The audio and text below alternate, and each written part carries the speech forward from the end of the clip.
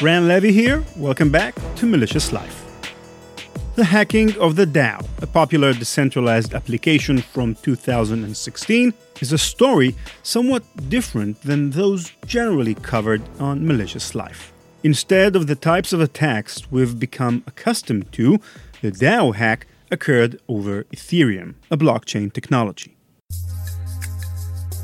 Blockchain is quite unique. It operates differently from normal computer networks, and therefore the security protocols associated with it are quite different as well. Actually, scratch that. Blockchain isn't just different or unique. It's strange. Consider this. When the platform got hacked, everybody, not just the security experts, but everybody, knew how to thwart the hacker. So the question really was never about how to stop the hacker. It was whether to do so in the first place. I mean, think about that for a second. It's like a bank getting robbed, and instead of trying to get the money back, the customers of the bank all get together and debate. Should we try to get our money back or just forget about it? Today on Malicious Life, tens of thousands of people get robbed. Then a community gets together to ask, should we take our money back or let the hacker walk with it?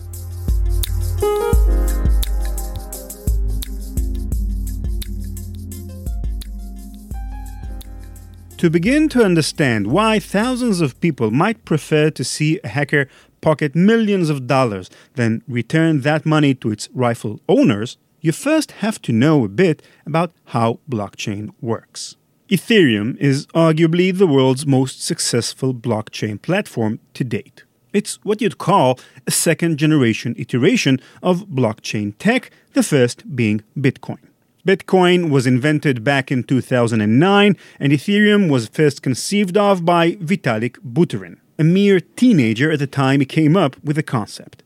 What distinguishes Ethereum from Bitcoin is the separation of application and infrastructure layers of the network. It sounds complicated, but it's not. Think about it like this. You can construct a building to house a store or construct an outlet mall that many different stores can come and use. Bitcoin is a store built for itself, a cryptocurrency which runs over its own blockchain. Ethereum is a mall, a blockchain over which many different applications, cryptocurrencies, consumer apps, and more can run. Bitcoin may be more broadly famous than Ethereum, but within blockchain communities, Ethereum is where it's at. Developers have built countless cryptocurrencies that run over the Ethereum network, as well as other applications and even games.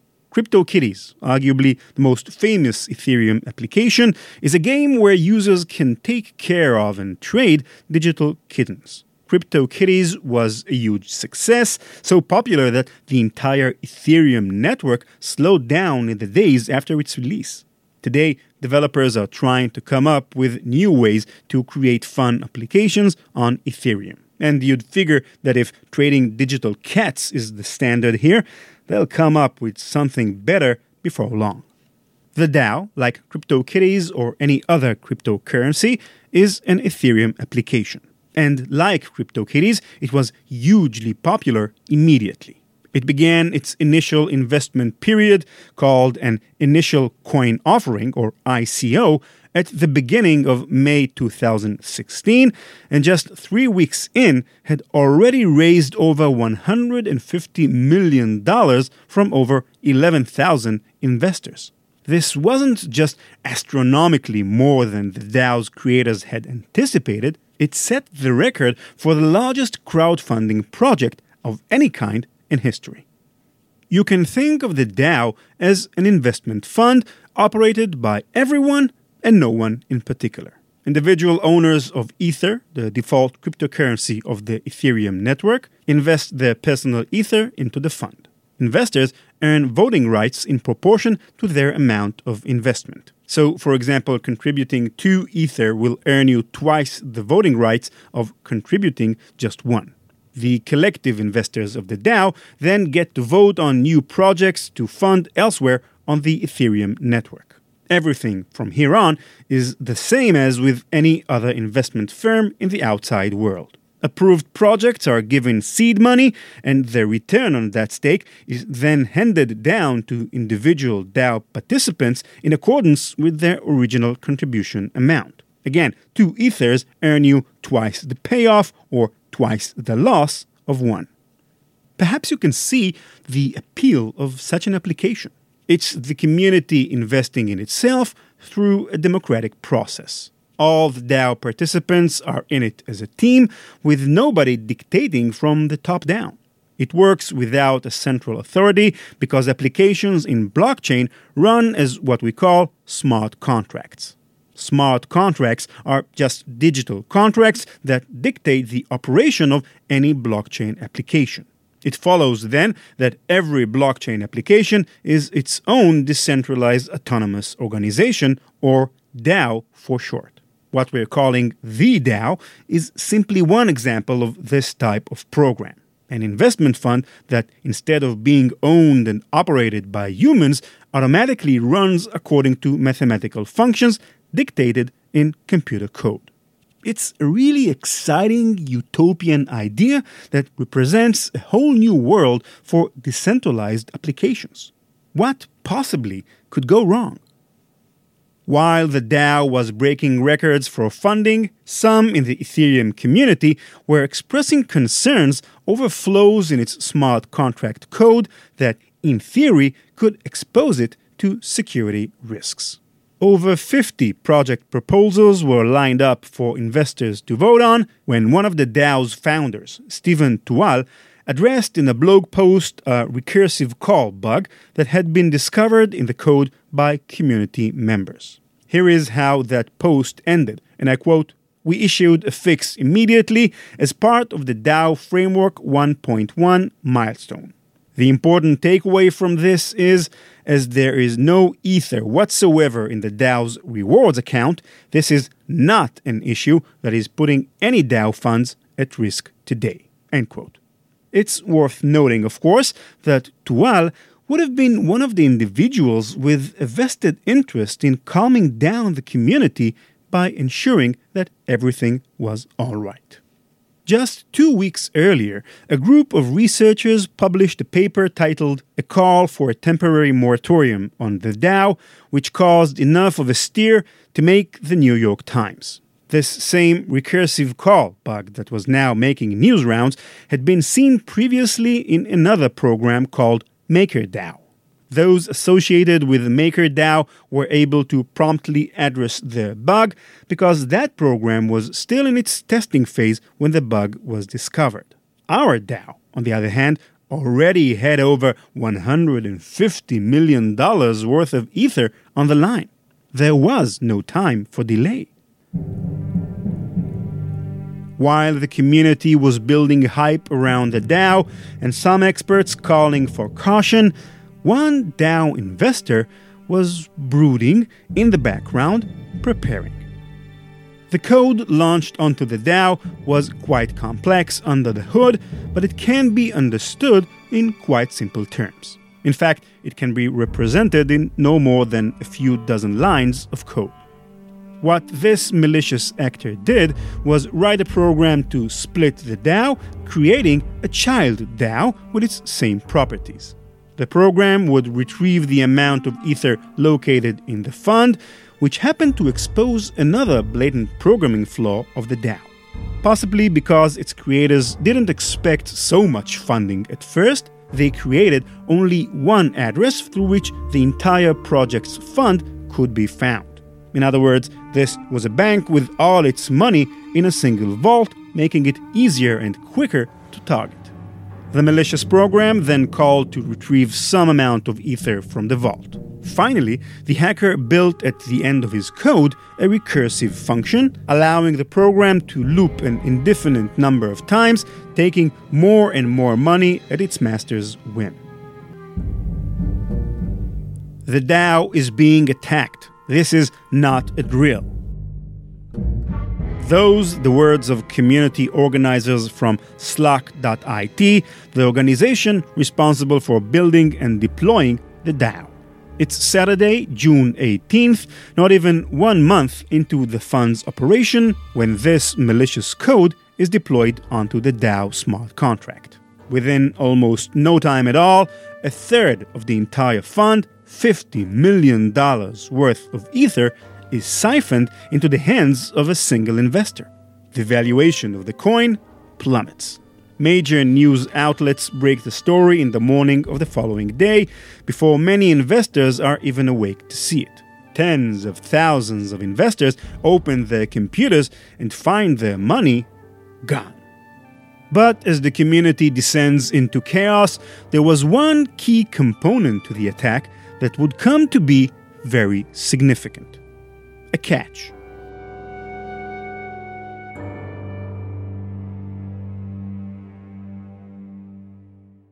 Remember what I said about the malware.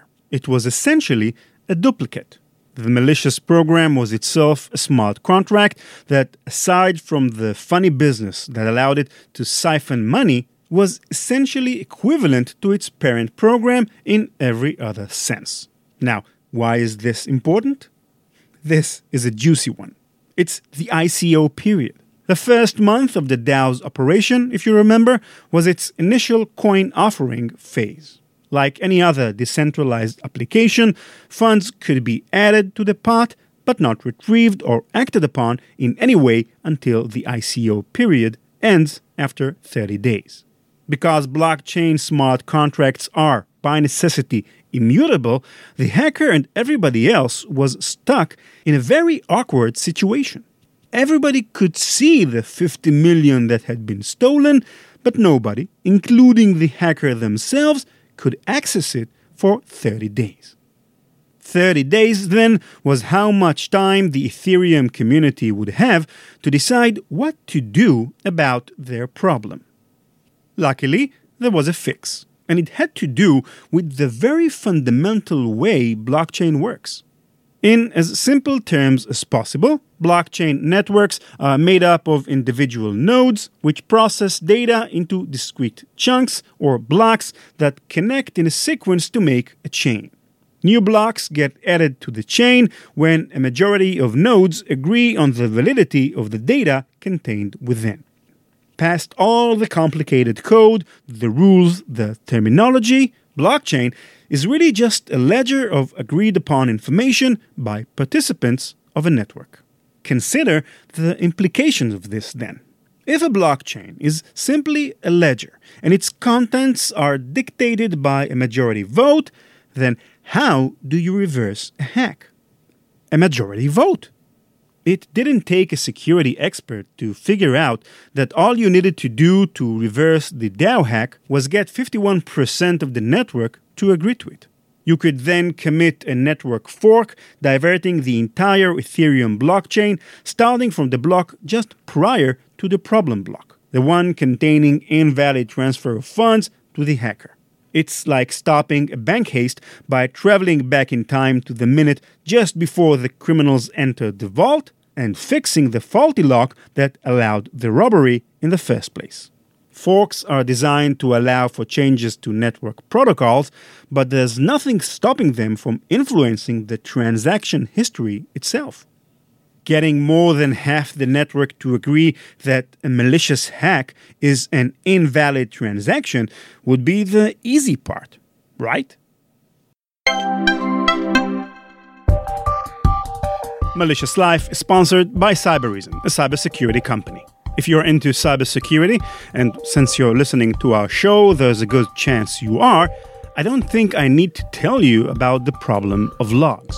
We've all had that experience. Something's off in the network. Perhaps something malicious is going on, so you grab the logs and start browsing around for signs of foul play.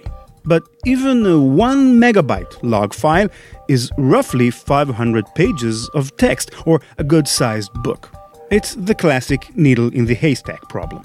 What you need is a system that can not only detect threats in the network, but also screen false positives and show you the important stuff. In other words, what you need is a system that gives you a story.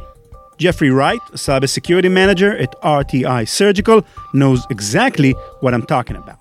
I'm Jeff Wright. I'm at RTI Surgical. We are a medical device company. We actually manufacture medical devices. I am the primary person responsible for security at RTI. I've been in the game since the 90s, since dial-up modems. It's great to be technical, and it's great to be log-driven, but when you start trying to talk to someone that doesn't understand security at all they really want is a story. It's all about visual aids. But we didn't have anything that really was piping on the whole concept of ransomware. And I felt that Cybereason did that for me. It added a layer of security that we just didn't have. It added that visibility to the endpoints when they're not in the office, which was a big deal for me. I was very impressed with not only the product, but the biggest thing for me was, as someone who likes the red team, I was like, who better to protect the environment? Someone actually has a history on attacking. Now we have that visibility into the endpoints. So not only do we know that, I have a problem, but now Cybereason allows us to see the how, the why, and the when. Cybereason's deep hunting engine gives you deep visibility into endpoints. It automatically extracts statistical and behavioral analytics at a rate of 8 million queries per second on the data collected. Cybereason's technology can surface malicious operations without you writing a single rule. No more alert fatigue, no more huge log files. Learn more at cybereason.com.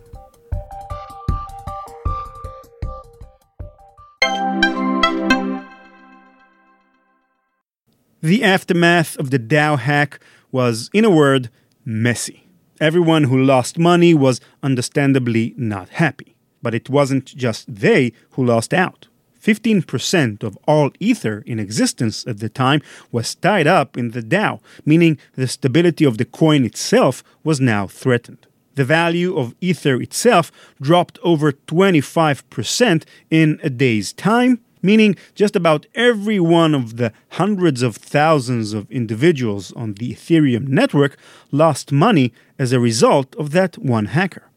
You'd think, at this point, everyone would band together to figure out how to reverse the effects of the event. Many people did that. There were, however, many others who took the exact opposite view on the matter. It's essential to understand a key distinction here, that what we've been discussing isn't an instance of a blockchain network being hacked, but a blockchain application. It may have affected the entire Ethereum network, but the attack itself took place at just one point of contact. Just as you can hack a website but can't hack the internet, you can hack a decentralized application but can't realistically hack Ethereum on the whole. Blockchains, at least the good ones, are designed with natural incentive structures that either dissuade malicious actors or outright prevent them from breaking the network. The methodology behind these incentive structures are beyond the scope of this episode, but suffice to say, blockchain networks, when designed correctly, are inherently secure. Applications that run over the blockchain, on the other hand, are not so much different than applications that run over the internet. They may not be owned and operated by a centralized entity, but they're certainly programmed by one. Blockchain engineers from Slack.it wrote the DAO program and, as humans are wont to do, made some key errors in doing so that left vulnerabilities in the program. This, essentially, was the conflict for some Ethereum community members. The DAO was an app. It was to Ethereum what Yahoo.com is to the internet. If Yahoo got hacked, would you fix the internet? Why should their screw-up become everyone else's problem? If we bail out Yahoo, what about next time when Ask Jeeves get hacked? You can't bail out Yahoo and nick Ask Jeeves. So maybe there is some sense to the argument that you shouldn't reverse the entire future history of a blockchain network simply to accommodate a single smart contract, no matter how popular that smart contract is. Investing in cryptocurrencies is different than investing in the stock market. When you put money into a company, you're betting on the product, on the operation, and the people of that organization. Crypto isn't about any of that.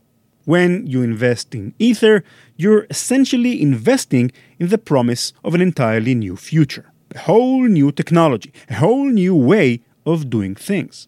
So if we're all collectively putting our money not just on any given coin, but on the concept of blockchain itself, then we have to stick to the principles that made crypto successful to this point. And one of the most vital principles of blockchain is do not touch. It's one of the most pivotal concepts behind decentralized networks, that you can build an entire system purely based in code. Not only are humans not needed, they're not wanted here. Because the infrastructure runs entirely according to mathematical processes, you don't need governments to issue currencies, banks to hold that money, or lawyers to write and maintain contracts. That's all people's stuff. A hard fork for some would be a betrayal of the blockchain concept. Even for the sake of justice, the ends won't justify the means, because it would prove everything blockchain is designed to avoid. That no matter how good our tech is, we can't shake the fact that people will always be the ones pulling the strings. People who tend to ruin things. So while many DAO investors were pushing to get their money back, others in the Ethereum community took the too bad, too sad approach. These individuals had chosen to participate in the DAO, and they should have understood the risks involved. But it wasn't always outside voices making this point. You may not believe it, but there were actually some DAO investors who believed so strongly in the principles of blockchain that they publicly argued against getting their money back. Many others were less romantic about it. For $50 million? Screw principles, they said. Maybe I don't want to be a part of a technology that can't accommodate this kind of crisis. In the end, it would come down to a vote. Everyone on the network, DAO investors and not, would get a say. The event would be managed by the Ethereum Foundation, an organization for the promotion and support of the Ethereum network founded by Vitalik Buterin. So here we have two opposing teams. Those who wanted the money returned to its rightful owners, and those who were willing to bite the bullet for the sake of principle, each with valid claims. The very concept of blockchain here put to the test. Who would you side with?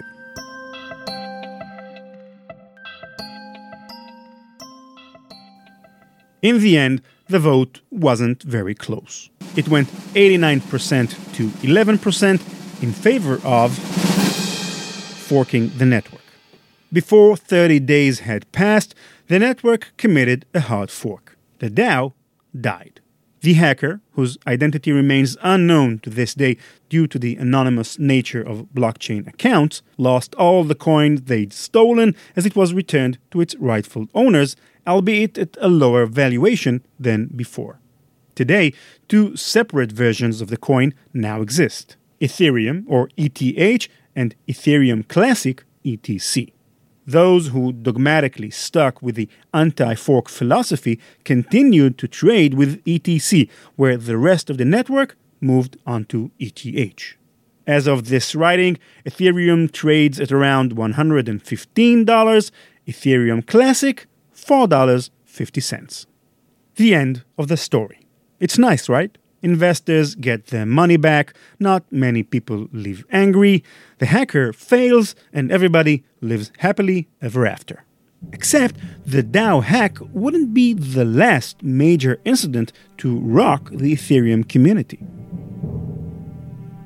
Parity is another application running over the Ethereum network.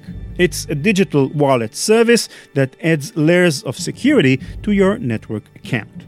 On July 19, 2017, a hacker was able to steal $32 million from Ethereum cryptocurrency investors by exploiting a vulnerability in the Parity smart contract.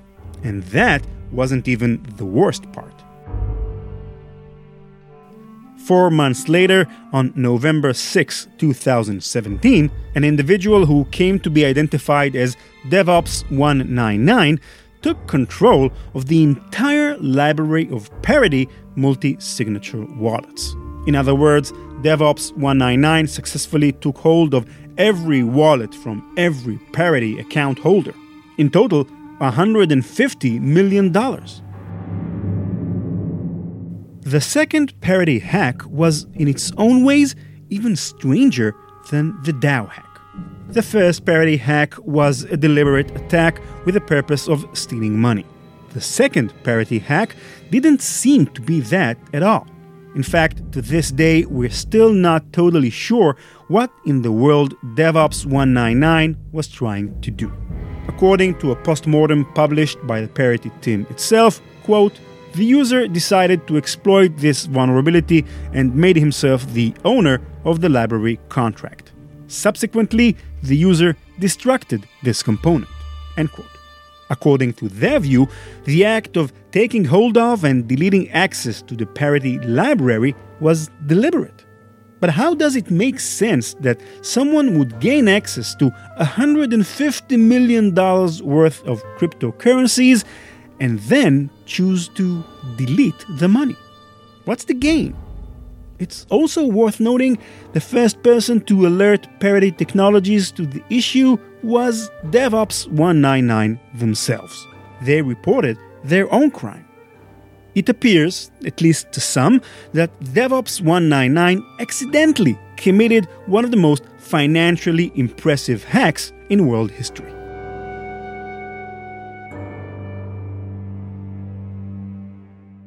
And it only gets stranger from here. According to some reports, it may be that DevOps was actually attempting to fix the vulnerability in Parity's code that allowed for the July hack to occur in the first place. The act of taking ownership over the library may have been unintentional, and presumably realizing what they'd just done, DevOps panicked and killed the code. But doing so was an even more deadly mistake, as instead of undoing all that damage, they had accidentally locked all the funds away from Parity, from its rightful owners. Now DevOps 199 themselves couldn't even touch it. Put in simpler terms, this person accidentally robbed a bank for $150 million, freaked out, and in trying to undo their haste, burned all the cash. Months passed without anyone able to reverse the damage. In the time since they'd lost access to their money, the price of Ether ballooned. Now, that same amount of Ether, instead of being worth $150 million, was worth $320. Everyone's stolen money doubled. After much deliberation and proposals from Parity and community members, the issue finally came to a vote. According to the precedent set by the DAO incident, the Ethereum community was set to vote on the fate of Parity's $320 million. Unlike with the DAO, though, this vote went against. There was to be no fork and no funds restored to their owners. It seemed in the end that everyone had learned their lesson.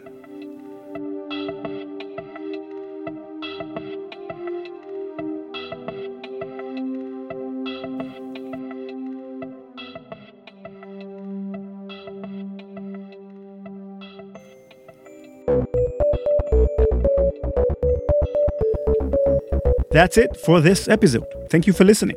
This week, we're starting what I hope will be a permanent addition to our podcast. Every episode will have a short interview with Cybereason's top researchers who will share with us their latest findings and stories from the world of cybersecurity.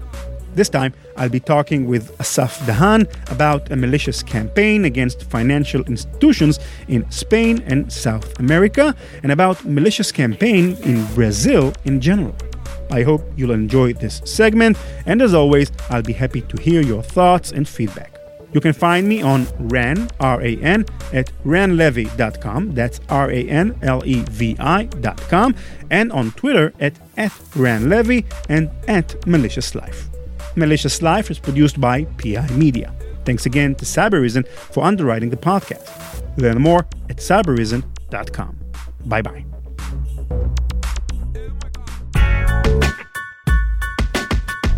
Welcome to a new segment of our show, Malicious Life, which is a segment in which I interview researchers from Cybereason from different fields and different parts of the company on their work in the world of cybersecurity. So lately in Malicious Life, we've been focusing a lot on activity in Russia, in China, of course, in the US, but we've kind of neglected other parts of the world in terms of cybersecurity and malware. And we, in particular, never discussed, I think, Brazil, which it turns out is a kind of a superpower when we're talking about nefarious activity in the cyber domain. So with us today to discuss Brazil's place in cybersecurity and malicious activity is Asaf Dan. Hi, Asaf. Hi, Ron. Hi, and Asaf is a senior director in cyberism and head of threat hunting in the company, and also a member of the Nocturno research team, which is a great name. So, Asaf, thank you very much for joining us in this segment of the show.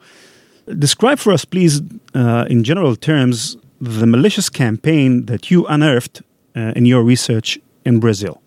Yep. So, like you said before, so Brazil has been for over a decade now, probably 15 years or even more, one of the biggest driving forces behind cybercrime.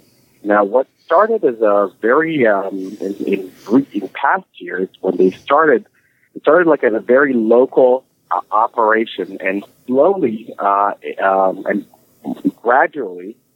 They moved to other territories. They expanded their operation overseas, firstly to neighboring countries in Latin America. But we've seen also the operation expanded to Europe and other regions as well. So we're talking about Spanish-speaking countries, if I understand correctly. Yes, basically this campaign is about a very invasive delivery infrastructure of malware, of financial malware, that target customers of financial institutions, mainly banks, across Latin America and other Spanish-speaking countries like Spain, for instance. With financial malware or banking Trojan, sometimes there's the confusion. People think that it targets the bank. It's a common mistake to make.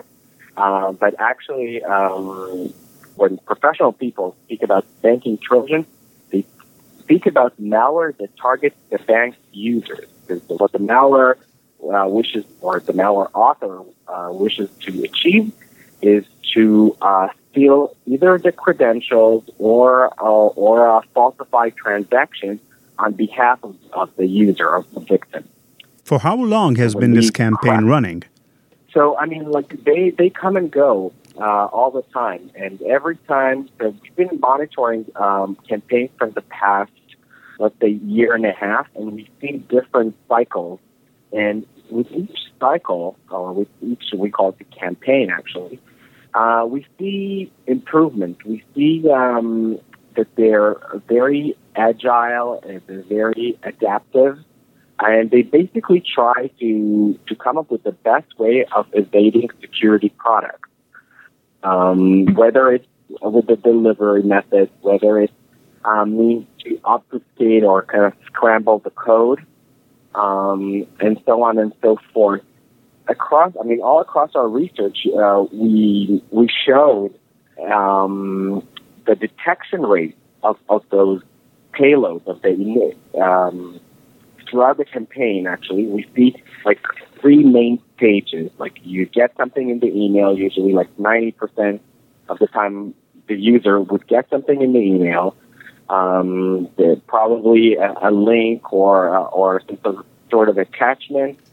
Once it clicks on that attachment, opens the attachment or clicks on the link, it will redirect him to another site, usually could be Dropbox or Google Drive or AWS or GitHub, something legitimate, where the payload, the first payload, which is a PowerShell downloader, most of the time, not necessarily, but most of the time, some sort of a downloader that will download the second stage. Again, it will be hosted usually on legitimate sites. The second stage will do some environment checks, making sure that the code is clear, that some maybe the users have maybe Spanish or Portuguese keyboard, or that they're not running on a VM, stuff like that. Mm-hmm. And once the second stage downloader makes sure the coast is clear, then it will fetch the main payload. The main payload. So this, which is the banking Trojan. Yeah, this chaining of legitimate services, what does it accomplish for the attackers? So it's just one way of evading security products, because, I mean, if you think about it, if you have a firewall or a WAF or even an antivirus, the likelihood that those legitimate domains or IPs will be blocked is zero. Yeah, nobody will block Dropbox or GitHub. Yeah, who would in right mind would block GitHub or Dropbox, right? So they capitalize on that fact, that on that trust that you give, and that's a problem. That it's not something that they invented. The Brazilian threat actors. We've been seeing it for years, for the last, I don't know, since the online storage became a thing. Attackers use it, but it's one way in which they evade detection. And they also use, if I remember correctly what I read in your research, an open source remote control component, right? Yeah, so during the research, we came across different types of Brazilian malware that what they had in common. Well, it started from strings that were very common, and I couldn't understand at the beginning why those different malwares share strings, which are very indicative. Mm-hmm. And then the functionality seems also quite similar. And I did some digging, more and more digging, and I got to a GitHub page that was put there 3 years ago, 2015, by a Brazilian coder. The GitHub project is basically a remote access tool, a RAC. The tool's author claims that he claims no responsibility to any misuse of the tool. But then again, once you have a RAC, right? Somebody will use it, yeah. Source code over it. So anyone, it's up for grabs. Of course. Can just take it and repurpose it and add whatever code on top of it. So in my view, and based on what I've seen, it's quite, it seems very likely. I cannot say 100% sure, but it's very likely that many Brazilian malware authors, or at least different kinds of Brazilian malware authors, use this code or adopted this code or inspired by this code. Okay, Asaf. I think we kind of gave a good illustration of the campaign. And if our listeners want to learn more about the Brazilian way of writing malware and more dive deeper into the campaign, where do they get more information on your research? Well, first of all, you can dig into our research. It's quite long and thorough, and I feel like it can be a good initial resource. And we'll put a link in the show notes for that research, yes. And we have another research that we published on last September, also regarding Brazil, covering a different campaigns. Other than that, I mean, there are great researchers out there, from different vendors. I also relate to them in the blog. If people did a good job, they deserve the credit. So follow the links. Asaf Dahan, thank you very much. It's been very, very interesting. And I hope to have you as a guest in our future segments. And I urge our listeners to visit the research that Asaf and the Nocturnus team did. It's fascinating research. Thank you, Asaf. Thank you for having me, Ryan. I appreciate it.